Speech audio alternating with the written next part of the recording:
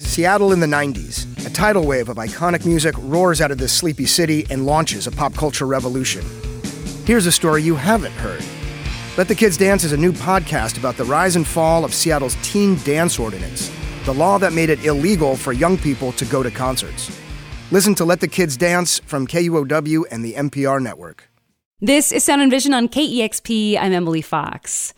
An album has been made through artificial intelligence. It's a punk record built by a team of volunteers at the record label Cinco 7 Discos E-Tapes.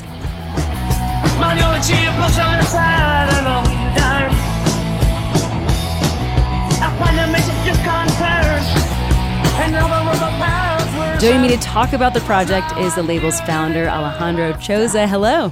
Hi, Emily. How's it going? Good. I feel like we've heard about albums or songs being created through artificial intelligence, and I'm so curious to see how this process works. So, as you've kind of explained, you have a website that kind of talks about the project, and you explained that the storyline for the kind of the album's concept, the lyrics, the artwork, the melodies, the vocals were all generated through artificial intelligence. I mean, the whole thing was created basically by robots. Break down how this all came together, like how you were able to make an album through artificial intelligence. You know, it really started with the GPT-3, which is a deep learning language model created by OpenAI. And how that tool works for folks that aren't familiar is you enter a text prompt, much like you would ask a question to a friend. And then the tool spits out a text answer from that prompt. So you would say, write me a 10-line poem based on whatever topic, and it's going to magically write you that poem. So as we learned about these technologies, we thought, wow, if GPT-3 can help you write a poem, it could also help you write a song. It could also help you create a narrative. So we said, okay, well, what if we just had the tool create a whole concept album with a storyline that we could then use as the base for creating the whole album? Once we had that first piece, which is really the written content, the lyrics, the songwriting, the story, then we basically said, okay, how do we turn this into audio?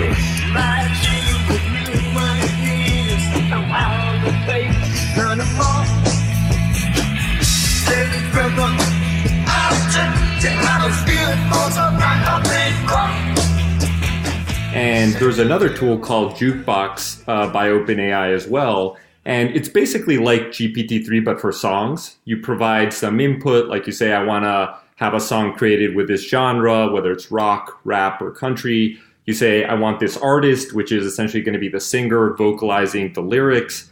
And then you input the lyrics that you want to use. Based on those inputs, the tool will generate a song from scratch.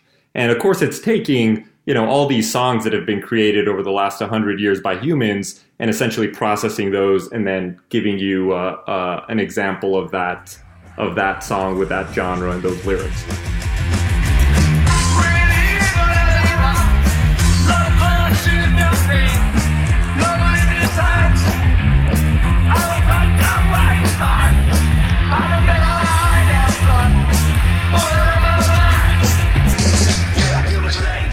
You have a website. It's called Obroion. This is a name that I guess AI generated, and it's spelled Obroiion.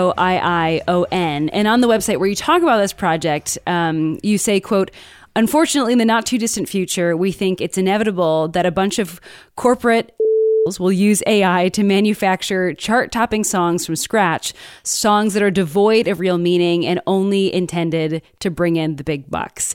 Do you feel like we're already seeing some of that happen in the industry right now? I mean, I'd say yes. I'd say that is something that has always happened with the music industry, where you have that tension between the business side and the creative side. And I think that as you have these tools that permit the business side to create content without the creators, it becomes more of a problem, right? And like, at what point in the last couple of years have big labels not been using big data and these other things to try to manipulate or lead the direction of what content should be? So I think it's not going to be a black and white change where suddenly it goes in that direction. It's more of a gradient that over time, there's this danger of having the artist, the human artist, really being able to get their creative vision out there in a way that's not, being influenced by whatever the business side requires, whether that's like certain content or type of music, et cetera. So answering your question, yes, I think we're already seeing that, and it's only going to become more extreme over time. I mean, as you mentioned with this project, I mean, when you're putting together this, artificial intelligence made album, it's kind of taking all these songs. So you wanted something that was kind of had the punk rock ethos of the 70s. You're taking all these songs that had already been created, kind of compressing them down, creating something new. So basically, for an album like this generated through AI, AI can only make something that has already been created, right? Like using those same building blocks and making something a little bit different. But it can't go above and beyond and really innovate and create something new that we haven't heard before, like create a totally different genre. It's just going off of, what we already know. Let's say if it's, going off of the blues scale or something like that, that's already been well established, and just creating something new, but not necessarily innovative. Do you think that one day AI can get there and do something that is innovative above and beyond what humans are able to do? My understanding is at least the tools that we've seen are not there. But it's probably going to get there. I mean, if there's one thing that we've all seen through technology is that what you don't believe can happen eventually is going to happen. I mean, we're all basic amateurs, right? Like, we have no coding experience. We're doing this as a volunteer project on the side. All the tools we're using are free, available to the general public. So, I mean, obviously our output here is not going to be the highest quality.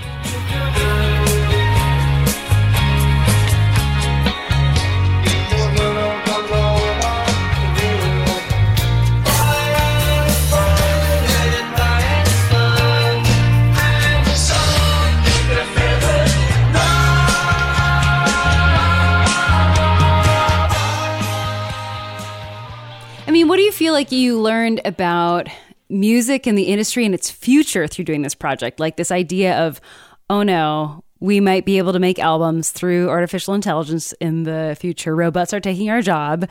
Or just, what it's taught you about where the music industry is now and its future. What do you feel like you've learned through this project? Well, I do think like that balance between the business and creative side is something that I think a lot of people have, thought a lot about and struggled with. And over time, adding the dimension of being able to create art with little to no involvement from artists is, it's a big deal. And, something so nascent, already seeing decent results, again, from a bunch of amateurs that know nothing about it using free tools. Where is this going to go in 5 years, 10 years? And I think business tends to optimize for profits and making money. And, that it's a little bit worrisome, right? And so what have I learned? I think that I learned that this technology is a lot more advanced relative to what I would have thought. And I've learned that, just in the year that we've been doing this, there's been all this new advancement of these tools that makes me wonder, like, where are we going to be in 5 years? And how do we ensure that artistic creative element is always being a critical part of the music industry? That was my conversation with Alejandro Choza of the label Cinco 7 Discos y Tapes about the album they released made entirely through artificial intelligence. You can learn more about the project at obroion.com. That's obroion.com. And that was Sound and Vision. Please take a moment to subscribe, rate, and review this show. Also consider a one-time $20 donation to help support Sound and Vision at kexp.org/sound. Thanks for listening.